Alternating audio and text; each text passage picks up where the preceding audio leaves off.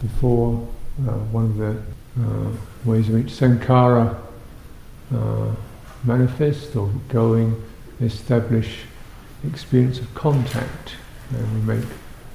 So intention is fairly obvious. We certainly seem to get the sense of something moves out and wants to do, whether it's skillful, unskillful, clear or confused. There's motivation. Oh yeah, you know that as a dynamic. Attention. Oh right, yeah, you can.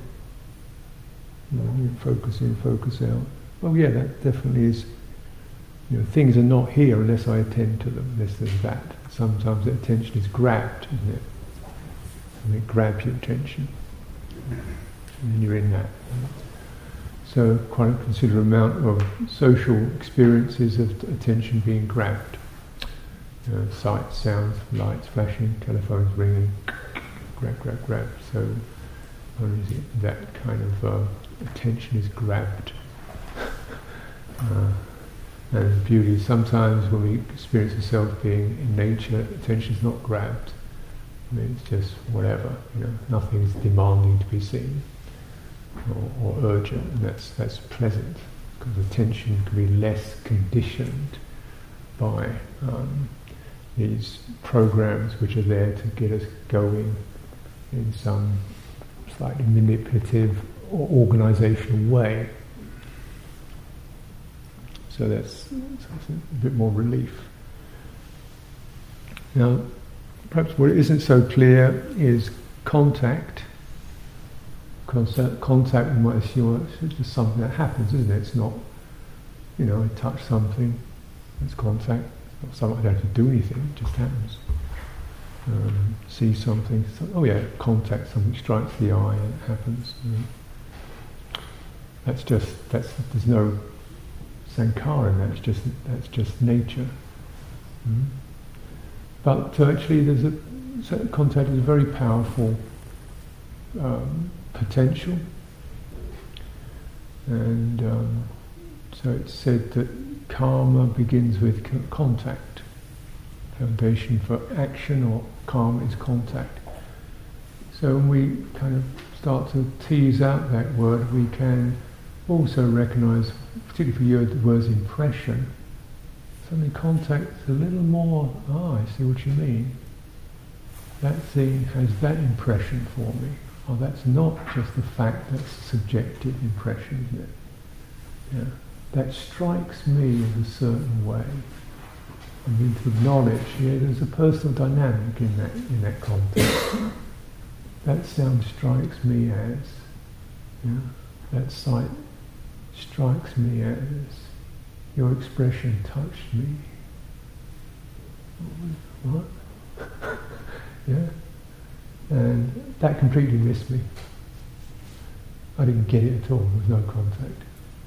So contact, when we start to tease it out, actually is not just an automatic fact, it's a very subjective experience, and in it there are quite lots of modalities that occur in that. First of all, as I was inviting you perhaps, suggesting, wouldn't you just open the visual field without any particular attention. In fact, the instruction being don't attend, just be aware. And so that's a very limited kind of contact, isn't it? Very minimal contact. What rises with that? Saying, I am that which is contacted. It happens to me. I am passive to visual impressions that land on me. Right? Now you compare that, say just move your body. Now those qualities that are occurring, yes, well I'm doing those. They don't happen to me, I get them going. Right? So the positioning of selfhood in relationship to contact varies in accordance with the sensory domain. When it's physical movement, then I am the one who does it. When it's visual impressions, I'm the one who happens to. Interesting. So, different sense bases establish different blueprints for contact. And visual contact generally is one, there's a passivity about it. Unless I've specifically determined to see, I look for something. But when I look for something, it means I don't actually see it, and now I can switch off and let it happen to me. I found it, right, now take it in. Right? There's a certain passivity about it. Scanning is to find a thing to be flooded with or filled with. Yeah? Whereas when we're going to physical stuff, I'm doing it, I'm definitely in there moving. It's not going to happen unless I do it. Different qualities. When we come into our embodiment, there's some sense in which the beauty of it can be that one is in a way a little more empowered than visual. Because you get a sense when you come into body, there's very much a sense of, I'm filling this body, I'm filling this space, I'm here in this. A little more kind of empowered, you might say. Dynamic. This is a sort of very primary level that perhaps isn't normally recognised, but just also to bear in mind that primarily in our social life, I would suggest that most of our life is oriented around the visual field.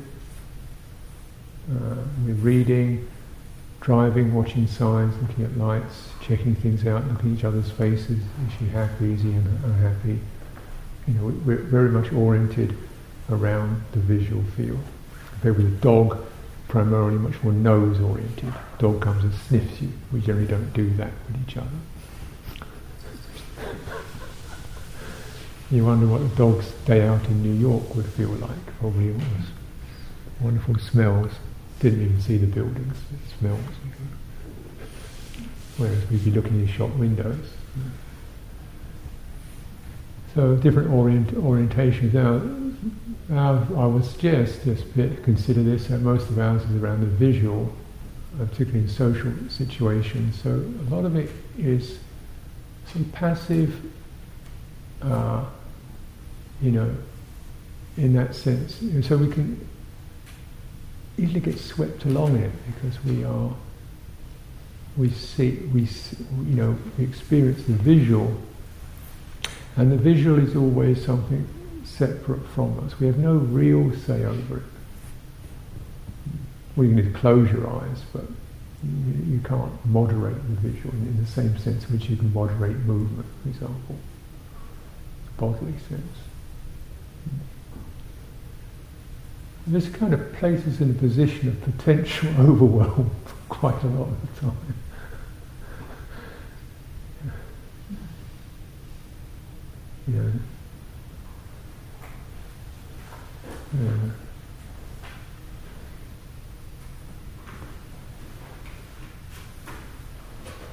And so particularly when you go to a large social like London, for example, a big city, deluge of visual phenomena, lights, sounds, signs, advertisements, signals, triggers, bodies moving around, lost a tiny little fleck in this great stream of experience. Generally when I go to London I focus on the way I walk. Helpful, don't feel so flooded, just focusing on walking at my pace, not operating according to the pace of the signals. Unless it's, traffic lights, you've got to scoot across the road, but not rushing to catch trains, not rushing to get to the escalator on time, not just keeping my embodiment going as a kind of a safe place. Recognise if I lose that, I'm in the stream of the kind of passive flood that pushes one down corridors and down alleyways and down staircases and into this, that and the other.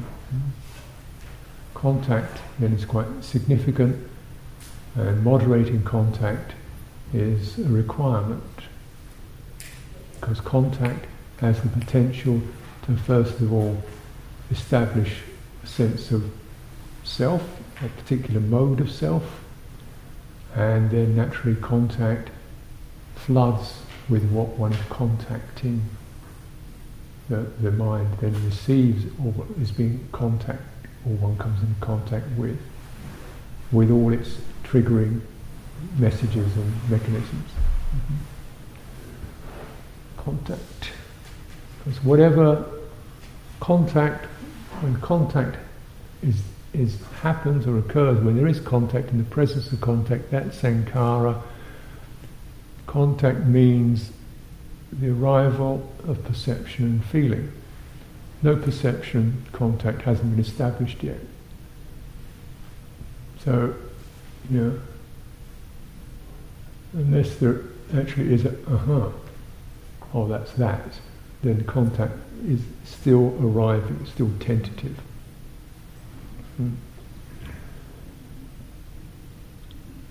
Contact is also significant because, although contact can be made through any of the sense bases, through eye, through ear, through so on, contact really establishes I am that which is contacted. I am that which is the subject of this object. And it's really, primarily established at the bodily level. You might say for an embryonic, little thing like that. We haven't got the eyes yet. Still, they're in contact, and their contact is primarily just through the embodiment that's there, and they're receiving impressions through their embodiment of what's the environment around them, which could be the nature of the womb, for example, what's happening there, and receiving that. They're in that. They're flooded in that. And then arriving into this world, and the other sense media open up. They're going to try and what the hell. And note the first thing, I think, as you were saying, the first thing, if I forget what's this body thing, it's this, wow, that's me, yeah, that bit, it hurts, therefore it's me, or it's got pleasure in it. There's some sense of contact is established in this, and so the body remains, even notionally, the basis of contact. When I say notionally, it means, when I see something, I really see it. When the seeing is established, there arises a sense of, oh, this thing here, there's this thing here. And this thing is a kind of a notional embodiment. I'm here, I'm this thing here, which is a reference back to this basis, this base. But of course, with the seeing, the difficulty of it is that the seeing by itself does not see me, does it? Whereas touching does.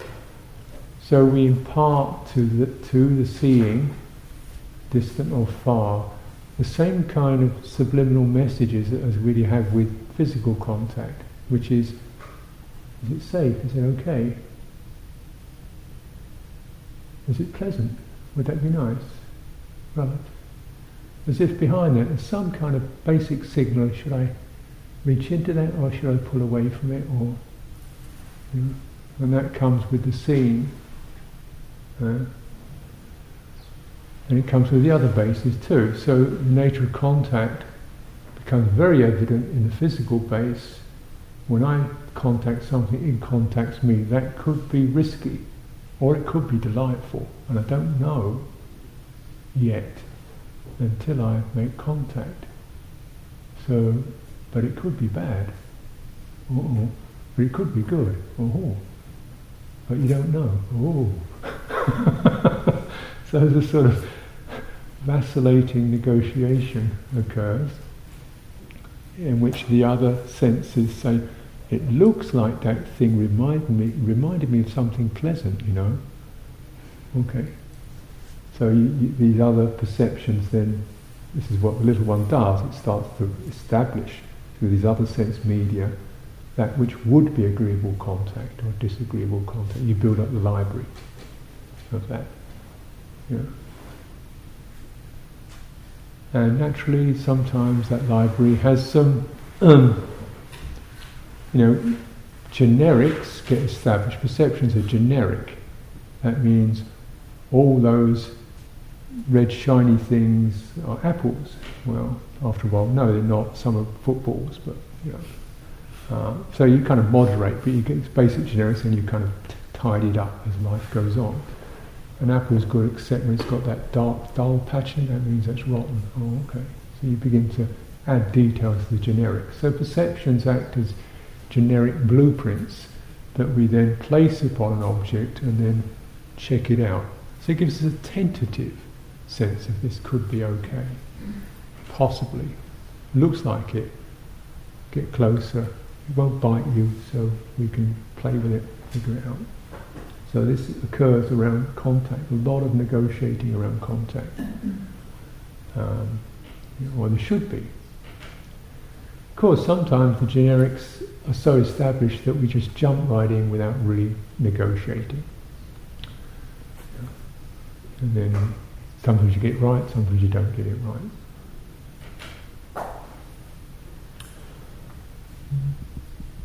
And of course the most potent form, perceived experience is the other humans, who carry huge significance for, everything really. Praise, blame, support, criticism, fondness, malevolence, trust, mistrust. So a huge amount. So you see another human being, that is not a neutral perception, that's a highly triggering kind of, how is this experience? And you look for the signs. And of course, people not all the signs are accurate. Just because she looks a bit unhappy doesn't mean it's my fault. It could be because she's got a headache or she's just had a difficult time somewhere else. But you can trigger it in that way. Yeah? And so this can be happening a lot of the time. And then the subjective karmic impressions, because of what events have occurred, what I have learned to interpret from my generic library, a sign of disapproval is a reference to me. Because I'm the one who's looking or interested, therefore it's a reference to me. That can get imprinted upon all kinds of criteria. The house is a mess, it's my fault. People aren't happy, it's my problem. We had discussion, he got upset, it was because of something I did. Or it could be the other way, it's all his fault. It's all her responsibility. So these kind of karmic impressions get flood the field of contact. Contact is potent. Therefore, with all contact, there should be that sense of, measure, point, pausing, referencing. How am I in this? So that at least there isn't that flooding, whereby one rushes forward or surges back. Or if we are rushing forward and surging back, which may happen, then wait a minute, ground, otherwise it's going to get seriously messy. Ground, space, ground, until things at least steady to a point where I can determine no, definitely no, or definitely yes, or definitely maybe. Definitely could inch forward a tad on this one, So ground and space, this is very important and consideration. Contact. Just to, so, not gone too long, but a very renowned sutta, I suppose I've got it here, Honeyball Sutta, 37. I won't go through the whole thing. This is the Majjhima 19, isn't it? Honeyball, Madhu Pindika 19, I believe.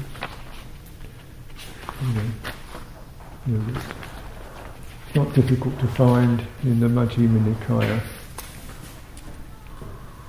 And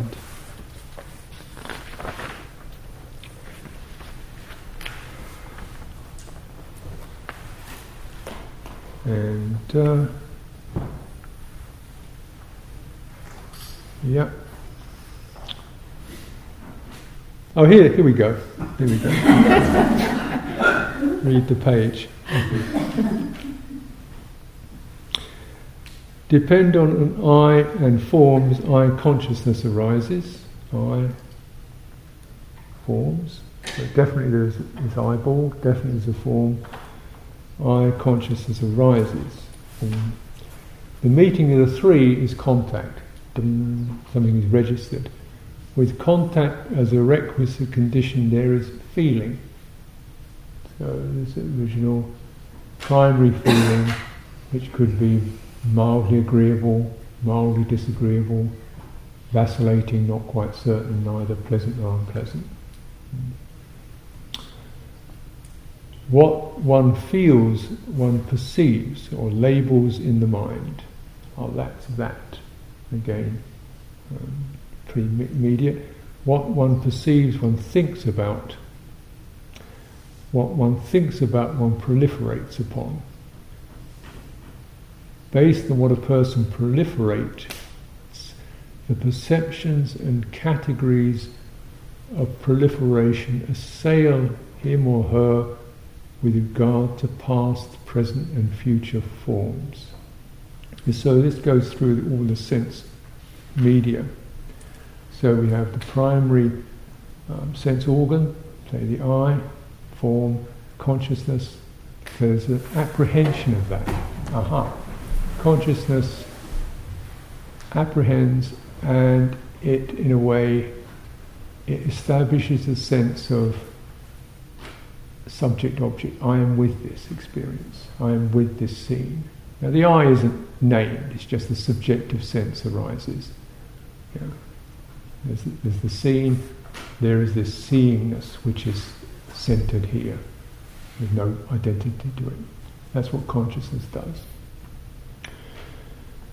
There is a feeling, and it still is very much impersonal. There's just a feeling. And then the person starts to be established, what one perceives. So the feeling is just this ripple of agreeable or disagreeable, and then as that becomes established, and again this is all quite momentary or very fast, one perceives. So one perceives means there is a classification of that experience according to pre-existing generic models. That's an apple, that's a person, that's Herbert, whatever, you know. So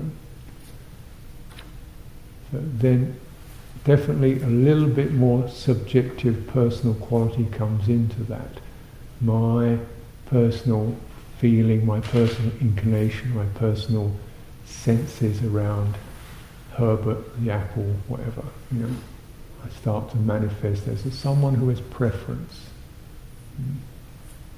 inclination. Based upon that, then cogitation starts occurring.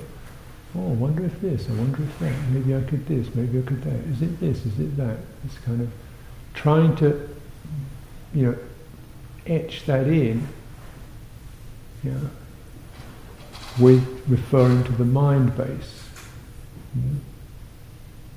So this is all the process of contact looking to move into decisive action.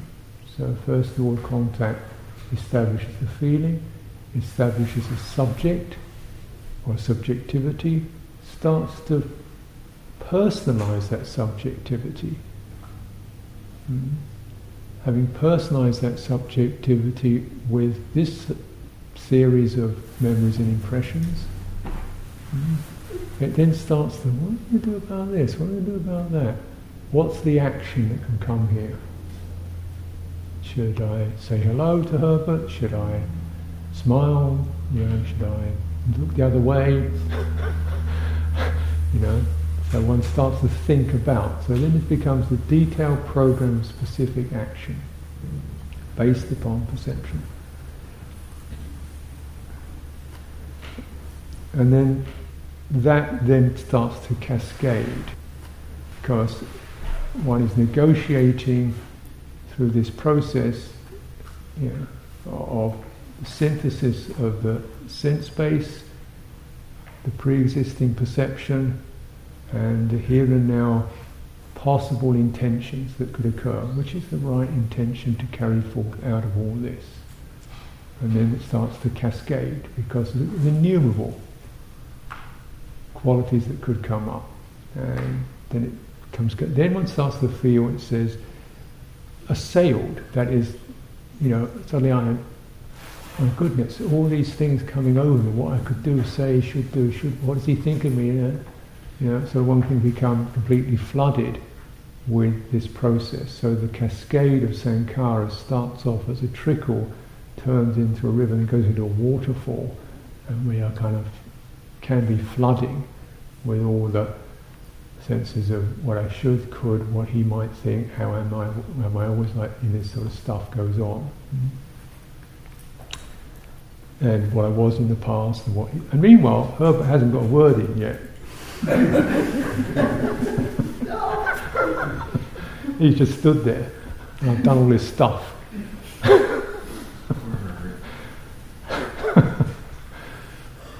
Before he's actually done anything more than manifest as a visual object.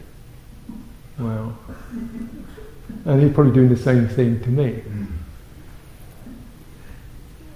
Yeah.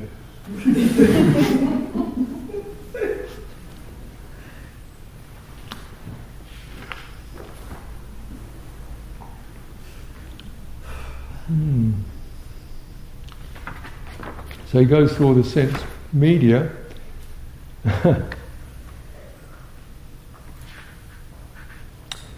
And then when there is no I, when there are no forms, there's no I consciousness, it's impossible the one will delineate a delineation of contact.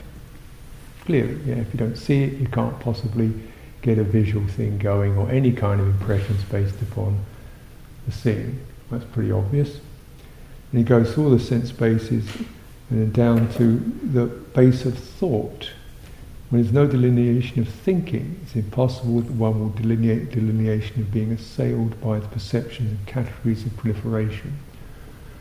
So it goes through all these various categories, including the mind as thinker. This is mind as mano, rather than mind as citta. So mano is the sense organ of the citta that deals with abstractions. So citta, the affective sense, heart, mind, awareness, and mano is the secretary that does the logistics based upon those primary impulses of interest, curiosity, warmth or aversion. Then mano starts pumping out the logistical commands and words and structures and memories that will detail that.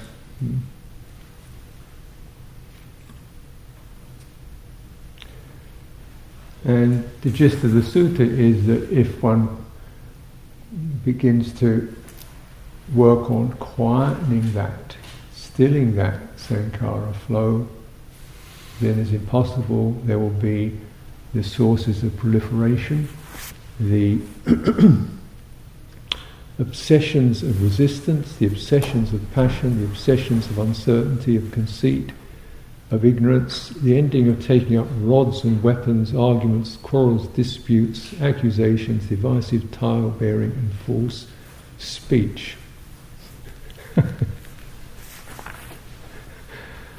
So essentially it's saying that all of that unskillful behaviour, those unskillful karma, is based upon a contact being established purely dependent upon subjectively held impressions that are proliferated upon. From this we can deduce certain mandates or certain imperatives for practice. One is contact, sight, sound, touch is not a small matter.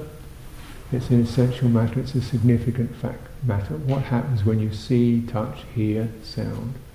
And particularly the sense bases that are most activated for us are the visual and the mental. That's generally most of our life is organising around that, sights and concepts. Future, past, self, other, duty, obligation, self-imagery is all mentally concocted. So how does so we notice what particular mental impressions are being triggered by that, and just bearing in mind that we experience in this level is karmic. It's something that can propel and push us, and essentially it's not a true reading of the situation. Because you see, all that happened without reference to the object in itself. All that was just my take on the object, or a very subjective take on the object. A subjectivity that has been definitely moulded and affected through past events and past karma and undercurrents of need or fear or anxiety or searching or seeking. It's an extremely biased consciousness. So you need to almost negotiate contact with the object.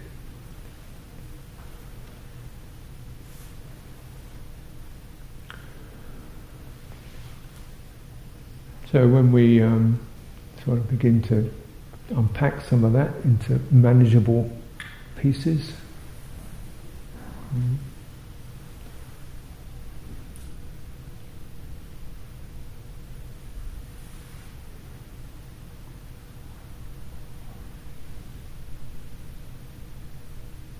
the usefulness of restraining contact, which doesn't mean, restraint doesn't mean completely shutting it down. If you shut it down the way, you don't have to deal with it at all. The restraining contact, for example, is when, say, our eyes are open, we're not particularly pointing to any particular thing and with no specific intention. It's just be aware there is the visual field. Right? So in a way that's a very restrained form of contact. It's a very open form of contact at the same time. We're restraining attention. Right? We're restraining intention. You're just holding that back, and just open, aware. And then you begin to discern the kind of pushes of interest. That could be. That might look at kind of pushing. Recognizing one can navigate and negotiate with that. Moderating contact means that, say, particularly mental contact, we are very much, a lot of stuff going on in here. Then what about if you move? All right, that sort of takes you off the boil of the mind. Because just by the fact that we are shifting subjectively from that which is assailed by thoughts, that which becomes the object of thoughts, because the visual sense and the conceptual sense pretty much coincide. And sometimes we are the thinker, more often we are that which feels almost overwhelmed by thoughts. So it kind of represents the visual sense, and it can swing from one to the other. So when it's that sense of being flooded with, you want to move from the sense of the passive, that which is thought upon, to So when we move, oh yes, I'm here, I'm the agent, I'm active, I don't need to be in this, I can experience myself, my subjectivity, as a, potent, active, present entity that's not getting triggered with this thought impression. It's still there, but I've got some alternative mode to be with. So there's we get restraining contact, moderating contact. Yeah, and then obviously as meditation, then recognizing that with contact, what is suitable to put what kind of attention on. And again, the simple rule of it is, if it grabs you and pulls you in, you don't want to give it attention, because then it's got you. If you can hold it, say, okay, let's use it for inquiry, then you've got it. Then you can put your intentionality into it. You can sort of, okay, this is aversion, right, let's have a look at this. Feels like this, does this to my body, has this energy to it, reminds me of this, I can move within that. So, interesting enough, particularly when we get used phrases like non-attachment and so forth, difficult term, it's not exactly what we sometimes abstract it as. Decisive engagement from an active place is the path to disengagement. Decisive engagement from that active place, rather than the kind of passive reactivity, but definitely engaged, I'm here, I've got my ground, I start to unpick this. That decisive engagement is the path to disengagement. Yeah? It means we are able to get in there and find the plugs and unpull the plugs that get us activated, that get us stimulated. Yeah? Now, but passive disengagement does not lead to disengagement, it leads to passivity. So we can't just say, well, not doing me. Back off, back off, back off. That tends to lead you to a kind of zoning out experience. They call the vibhava, the thirst for just zoning out, or distraction. So that seeming non-attachment is not non-attachment, it's an unskillful disengagement. Skillful engagement is the path to disengagement. Compulsive disengagement is the road to nowhere. Right. So this again perhaps adds another detail to the point that in order to de-sankhara some of these things, you have to sankhara it, you have to activate within that. Yeah. But you activate from the place where you definitely are decisively activating from your ground. And that can be anything like you have your mantra, you have your breath, you have your walk, whatever it is, you have your perception of whatever it is that holds you in your ground. And then from there you say, okay, this one now, I approach it when I want, I give it the attention I want to, I step back when I want. I can negotiate contact with this. I don't have to just sit there and have it land on me. And for me this very much helps with kind of revisiting the language of meditation and practice, and I've certainly had a lot of sense of questioning terms like watching the mind, observing, being an observer. About that.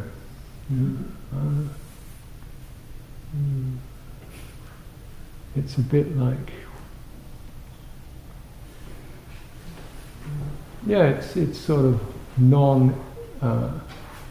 It maybe one isn't actually necessarily kind of for cooking up more stuff, and perhaps the word is just a word, and like what you make of it. But and it can be watching it begins to inquire into. But in my sense, as handling, it's much more useful for me. Handling the mind, it means because the hands, they can pick up, they can relax, they can be very sharp, they can be soft, they can be nurturing, they can twiddle, they can, if they have to, they can,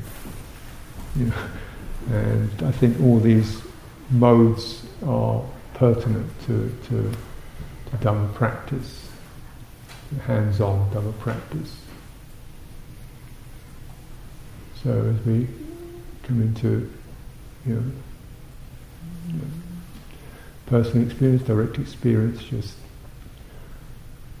how do you what kind of contact do you deliberately formulate in terms of the perceptions and feelings and personal messages that arrive in your space. And it's not just a matter of defining them, though that can be useful. Just keep it a very limited definition. Try to avoid going into the long script. Cut the script down to feels good, feels bad, feels pressure, feels want to get away. Now, just to describe what the contact impression is. Describe what the contact impression says. It says feeling pushed back, feeling sucked forward, feeling small, feeling big. What the first impression of subjectivity is, and then wait a minute. Let's change that into feeling grounded, feeling present. That sense, perception. And then, okay, now how can I negotiate with this and unpick this? And something we can do as we walk, or stand or sit. I have to encourage walking, particularly in Britain, it's very much indoor, partly because of the weather, partly because often people don't have enough space to walk around. But it's a very useful form of practice because you always that moving body, feet touching the ground. You've got sort of fundamental embodied sanity is right there. I think that's all. When we meet this afternoon, we'll just sit for a little while and try to put some of that into practice.